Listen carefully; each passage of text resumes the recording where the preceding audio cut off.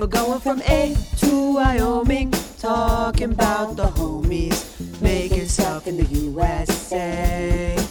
We're shooting the shit together, too legit forever. This is the Stars of the States. What's up, squad?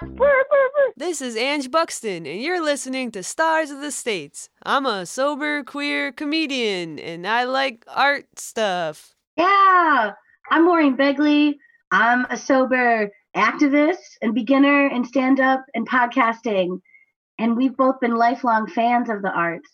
Man, for me, from Muppets and other classics to adoring like every local act and big name that I saw on stage. Of all the things over the years, we have a lot in common, but our favorite thing to talk about is performance arts. For sure. I love talking to you about the performing arts. And we're going to do it all here, folks. We're going to talk about our favorite bands and musicians and comedians and artists from all across the country, from Arizona to Wyoming.